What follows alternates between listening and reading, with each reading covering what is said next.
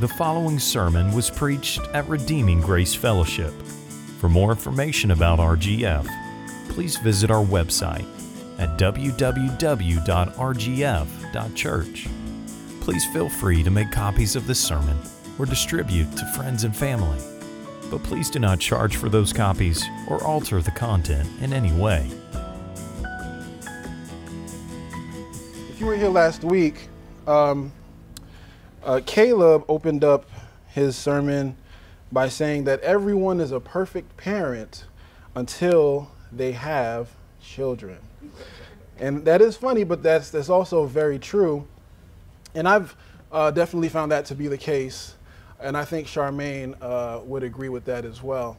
And we realize that we are imperfect people, that we're sinners, and that we have many expectations that we constantly fail. But thankfully we serve a perfect God, and He meets us, and He provides for us, and we come and ask of God, many things in parenting Zoe. We ask that He gives us patience, and He gives that every day. We ask that He gives us understanding, and He gives that.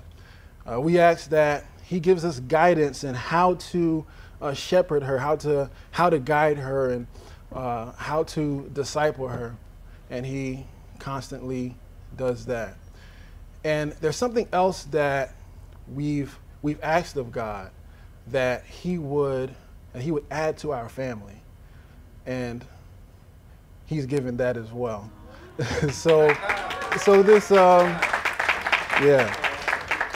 So this January, early January, God willing, we'll be welcoming a new member to our family, a baby girl. And so we're really, really looking forward to that. And I ask that you just pray for us, and that everything moves smoothly with the pregnancy. And I think we're in the 14th week. Monday will be 14 weeks. And I'm looking forward to it, for sure. And what I'm not looking forward to, though, is the increased chore load that comes with children, right? More cleaning, more cooking, more doing, more laundry, right? And luckily for us, in our apartment complex, we do have a laundry unit, so that's very convenient for us. And most of you probably have access, or you have laundry units in your own homes as well. But in different parts of the world, right, believe it or not, even today, they're still using maybe washboards or buckets to clean their clothes. And that was more of a norm 50, 60, 70 years ago, to use a washboard. But in biblical times, there were people called fullers who would be in charge of washing clothes, washing garments. Now you're saying, okay, Gene, why are you rambling and talking about laundry and washing clothes? So I promise you, though, that this there's a reason behind it, and I'll bring it up at the end of the sermon. But just remember that, right? Fullers washing clothes. So now our text, last week it was Isaiah 6, and our text this week is Isaiah 7. Now it's the entire chapter of Isaiah 7, but it goes into the 10th verse also of Isaiah 8, because the story carries along into the 10th verse of Isaiah 8. So it's very long. It's about, I think, 35 verses, so I'm not going to read it for you, just save some time, but I will sum it up so we can all be on the same page, so you can know what's happening, okay? So last week, Pastor Caleb was talking about Isaiah receiving a vision in the year that King Uzziah died, okay? Now, the person that's at the center of this is King Ahaz, who happens to be King Uzziah's grandson. He's a 20-year-old king. Can you imagine being a 20-year-old king? I can't even imagine being a 34-year-old king, but he's a 20-year-old king. Now, what we've seen so far in Isaiah is that there's good kings and there are bad kings, right? Unfortunately, King Ahaz is a bad king. Okay, he's evil. He doesn't do well right in the sight of God. He doesn't seek after God. He doesn't look for him. He doesn't do things that please God at all. So much so that he sacrifices He has sacrificed his children to a pagan god. Okay, so this is the person that we're dealing with. This is the person whom Isaiah is speaking to, King Ahaz. So let me just give you the brief overview that I spoke of, okay? So now in verses 1 and 2, we see that Israel and Syria are joining forces to come against Judah, okay? In verses 3 to 9, God speaks through Isaiah to Ahaz, and he says that even though Syria and Israel are going to come together against you, they won't be able to conquer Judah.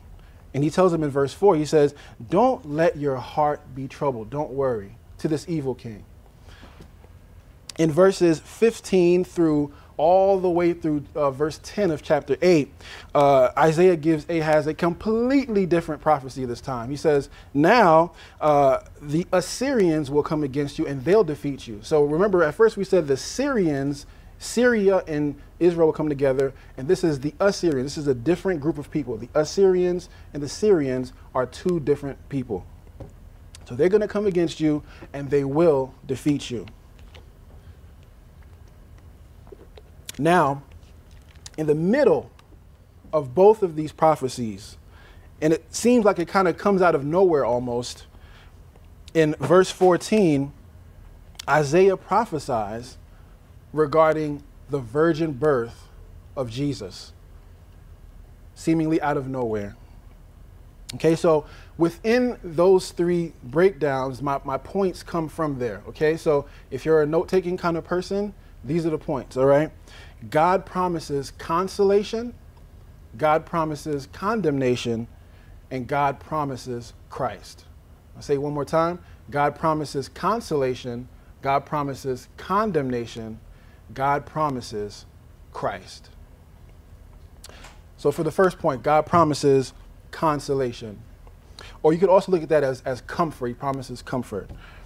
Now in verse 2, it says, when the house of David was told, Syria is in league with Ephraim, the heart of Ahaz and the heart of his people shook as the trees of the forest shake before the wind. Now let's just point out one thing. It says that Syria is in league with Ephraim. So if you do decide to read this, you will see Ephraim within the scripture many times, right? Ephraim is just another way of saying Israel. So Syria and Israel are together against Judah. And how does Ahaz and the people of Judah, how do they react? It says that they shook as the trees of the forest shake before the wind. They were afraid. They were deathly afraid. They were fearful. So how does now God come? How does he how is he his consolation? How does he comfort him? He says this to him in verse 7. He says, thus says the Lord, it shall not stand and it shall not come to pass. What you've heard, Ahaz, it will not happen. It's not going to come to pass. Even though they are conspiring to do this, it is not going to happen. Now, if God says something, then he's going to do that. That's what's going to happen. And we see this all over Scripture with Noah, right? We see that Noah, God told him, you know what, the earth it's sin and it's evil before me, and I want to make an end of it, and I want to start fresh, I want to start anew. So I want you to build an ark. I'm going to save you and your family, and that is exactly what happened, right? With Job, Satan comes to God. He says, you know what? Job is a good servant, but I think he's really only that way because his life is good. So I think if you were to affect him a little bit, maybe he might change his mind. He might change his tune a little bit, right? So God said, okay, you know what? I'll allow you to affect him, but spare his life. He's not going to die. So what do we read in Job? He loses his family. He loses his possessions. His friends forsake him. Everything happens to him, but he remains alive. Because if God says it, that's what he's going to do. With Paul, God called Paul his chosen instrument, right?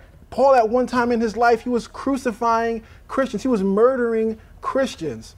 No one would ever think that this would be Paul's future. But God said, this is my chosen instrument. Christ met him on the Damascus road and changed his life and changed his path forever. Because if God says it, that's what's going to happen. His word is sure. His word is sure. Why? Because he is sovereign, right? And we are in the midst right now of very scary and difficult times, as Pastor Caleb was talking about earlier, and just like Judah was facing. Many of us are worried about our finances. We're worried about job situations. We're worried about health, the heightened racial tension that's going on, our children, our marriage. But whatever you're facing right now, God is saying, I am sovereign. My word is good. My word is sure. You can bank on my promises. But why can we bank on God's promises? Because God's checks don't bounce. God's checks don't bounce. So 9 times out of 10, we've all here dealt with checks in some kind of way, right? I have a business, so I deal with checks all the time. Unfortunately, I have gotten some bad ones, right? And a check is what? It's a promise. It's an act of faith. When you receive a check from someone, that's an act of faith. It's saying, whatever is here, I'm telling you that this is what I have in my account. So now when you go to cash that or deposit it, that's what you're going to receive, what I'm saying that you'll receive, right? But God's checks don't bounce. When he writes a check with his words, he fulfills that check, right? When he said to Moses, I'm going to allow you to see the promised land, but you won't enter in. God wrote that check with his words, and Moses cashed it. He did not enter in. When Jesus sat at the Last Supper and he said that one of you will betray me, he wrote that check with his words. Judas cashed that. His check didn't bounce because he is sovereign, right? And God's sovereignty is our consolation. It is our comfort. Now in verse 9, it says, if you are not firm in faith, you will not be firm at all. Or in the NIV, I like it says a little better, it says, if you do not stand firm in your faith, you will not stand at all. Okay? So he's saying to Ahaz, look, I'm sovereign, so I want you to trust in what I say, but better yet, I want you to trust in me. And this will hold you up. Your faith must be firm, right? And he's saying to Ahaz, look, he's trying to remind him that you are nothing without me. Apart from the Lord, Ahaz had nothing to stand on. He had an entire army. He had generals, he had sergeants, he had soldiers, he had servants, he had all of these things. He had a court, but all of that was nothing apart from having faith in the only one and true God. It meant nothing. And how is that a comfort to Ahaz, and how is that a comfort to us? It's because God's reminder to us to believe in him and in his word in difficult times. It takes our eyes off of us, off of our abilities, and draws it back to him, our only true consolation. So now, even with all of this, Ahaz didn't change. He never changed at all. And instead of trusting in God, Ahaz continued to be in rebellion against God. And so God is prophesying to him eventually that the Assyrians will take over Judah. But what does Ahaz do? Right? He sees Syria and Israel coming together, right, to try and conquer Judah. So what does he do? He goes to the Assyrian king for help. Instead of trusting in God's word, instead of standing firm in that truth, he goes to the Assyrians, to the Assyrian king for help.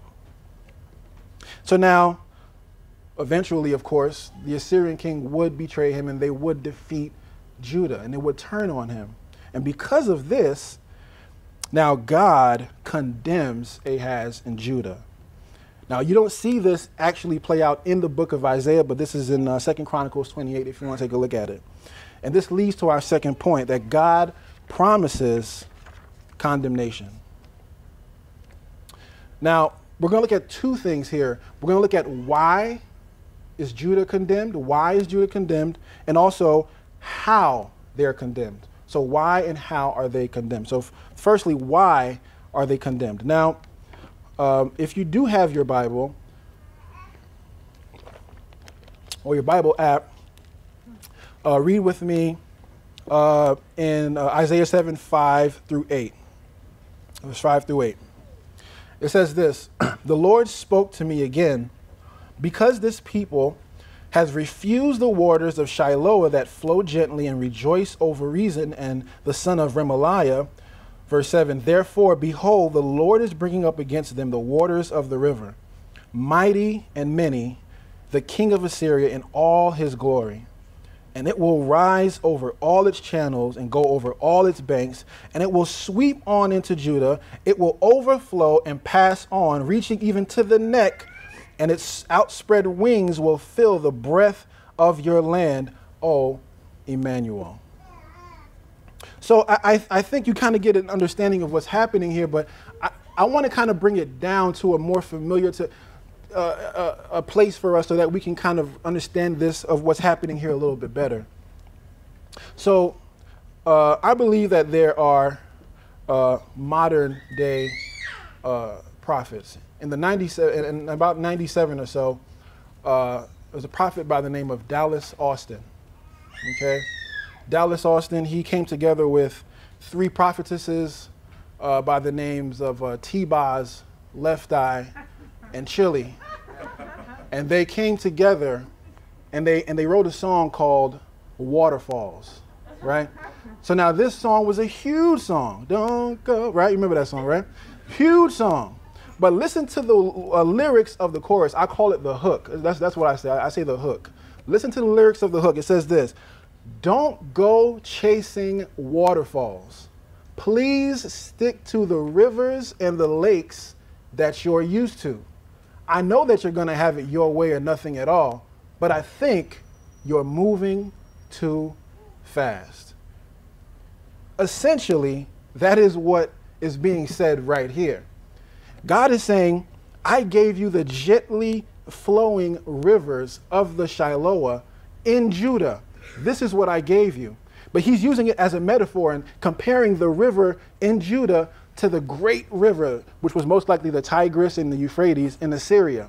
And he's saying, I gave you this, but this wasn't enough, right? So now you went out and you desired the great raging, roaring waters of the Tigris and Euphrates in another country. He's trying to say, you weren't content here with what I gave you.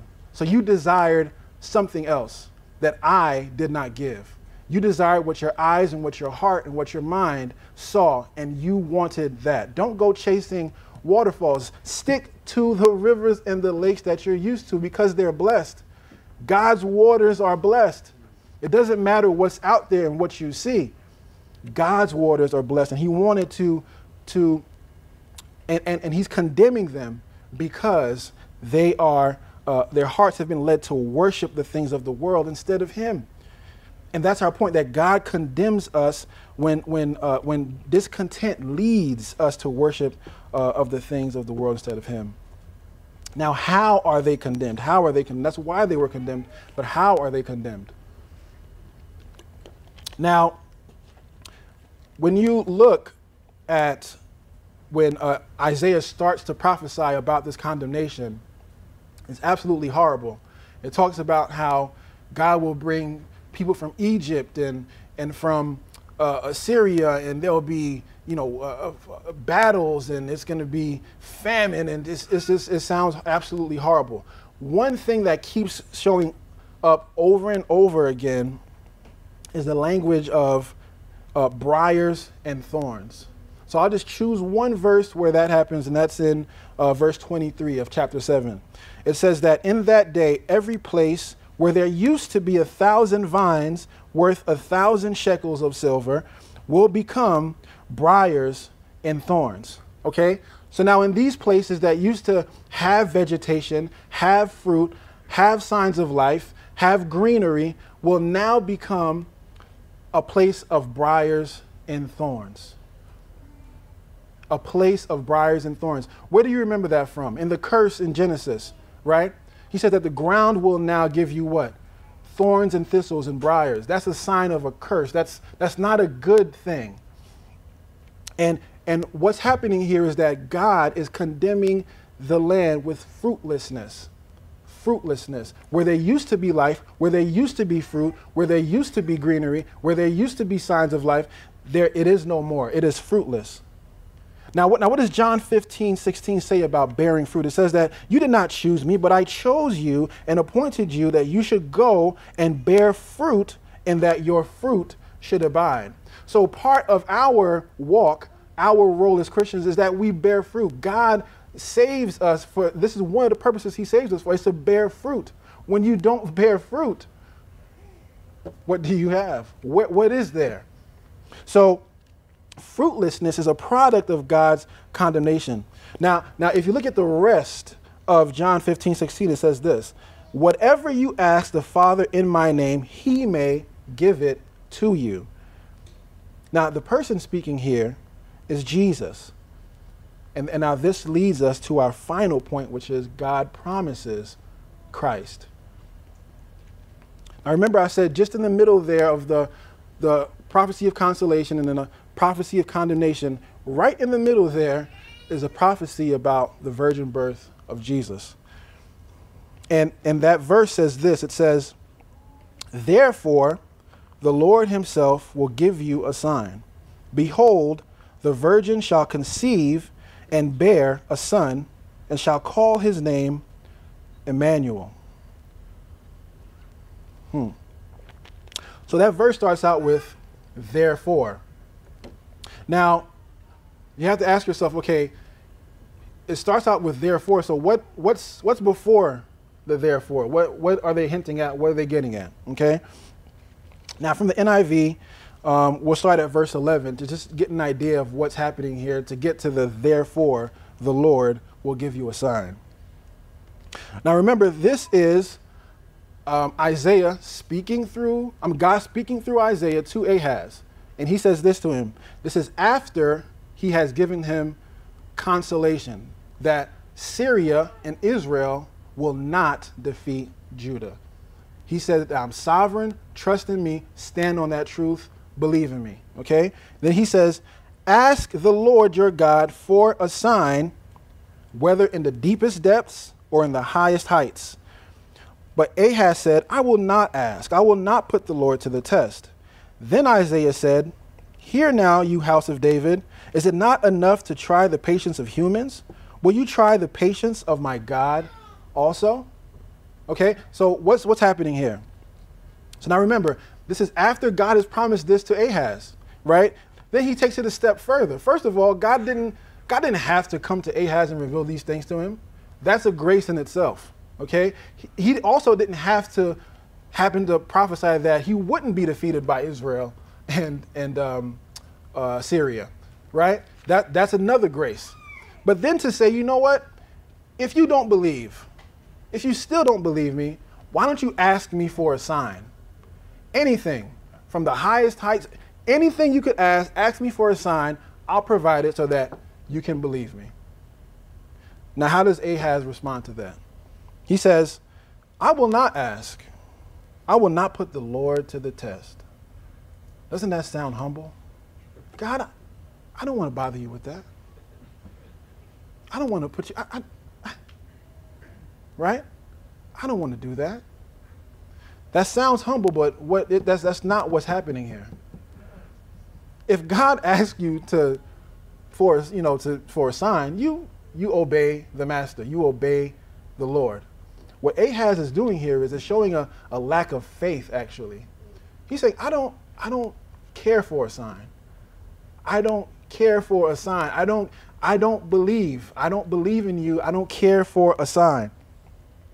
So then that's why when you hear the response, it makes sense. In verse 13, it says, hear now, you house of David, is it not enough to try the patience of humans? Will you also try the patience of God? Oh, it's not enough? These signs, me asking you for a sign, me coming to you and consoling you, comforting you, that's not enough. So then, he says, therefore, the Lord himself will give you a sign. I'm going to give you a sign now, in keeping with knowing that I'm sovereign, that I hold these things together, that I am God. He says this, behold, the virgin shall conceive and bear a son. That's the first part. The promised son. The humanity of Jesus. Now, luckily, we don't get to see the fulfillment of all of prophecies all the time, right? In Scripture, we see this happen in Scripture in Matthew 1. Now, in Matthew 1, verses 18 and 25, it says this. Now, the birth of Jesus Christ took place in this way. When his mother Mary had been betrothed to Joseph before they came together, she was found to be with child from the Holy Spirit. The Holy Spirit, and her husband Joseph, being a just man and unwilling to put her to shame, resolved to divorce her quietly. We all know the story, right?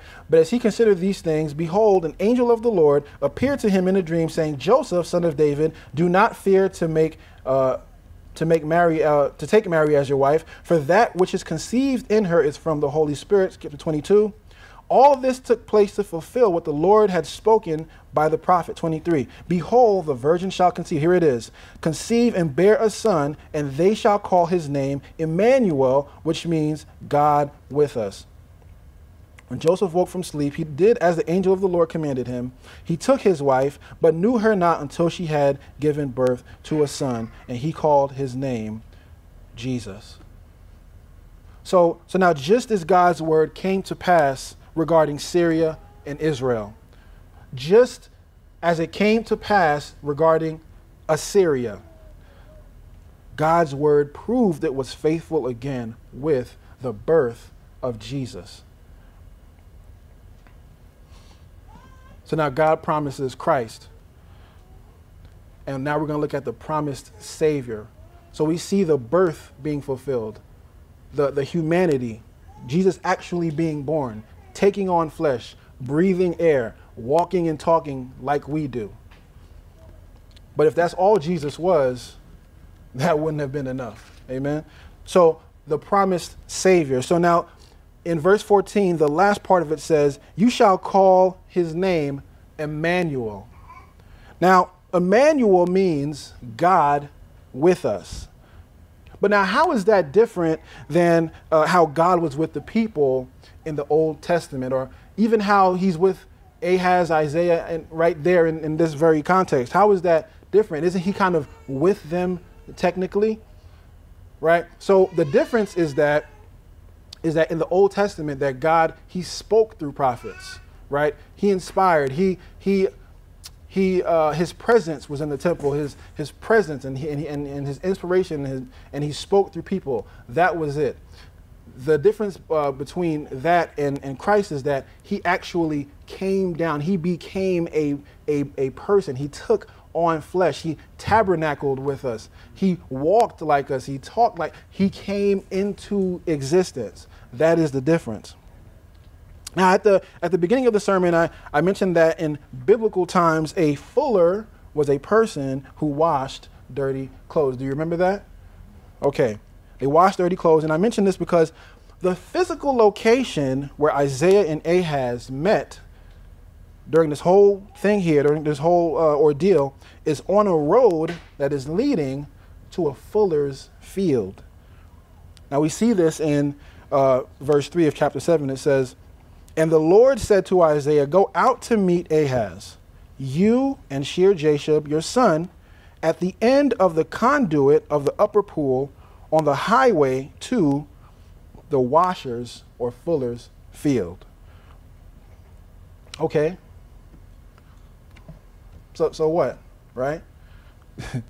What am I getting at? So why is that important? Well, first of all, being that God was so specific about the location, we can rest assured that this was an actual place. These are actual events with real people. Okay, that's the first thing. Now, second of all, what is the upper pool and what is the washer's field? Now, the upper pool was also known as the king's pool. It was situated in a higher place, and it was lifted up. Okay, and the washer's field is a place where the fullers would clean dirty laundry. They would clean dirty and stained garments. Now, isn't it interesting that God would lead Isaiah to this place? He's next to the king's pool, which is high and lifted up. And just ahead in the distance dirty garments, filthy garments are being washed clean. This is where God chooses for the prophecy of Immanuel to come.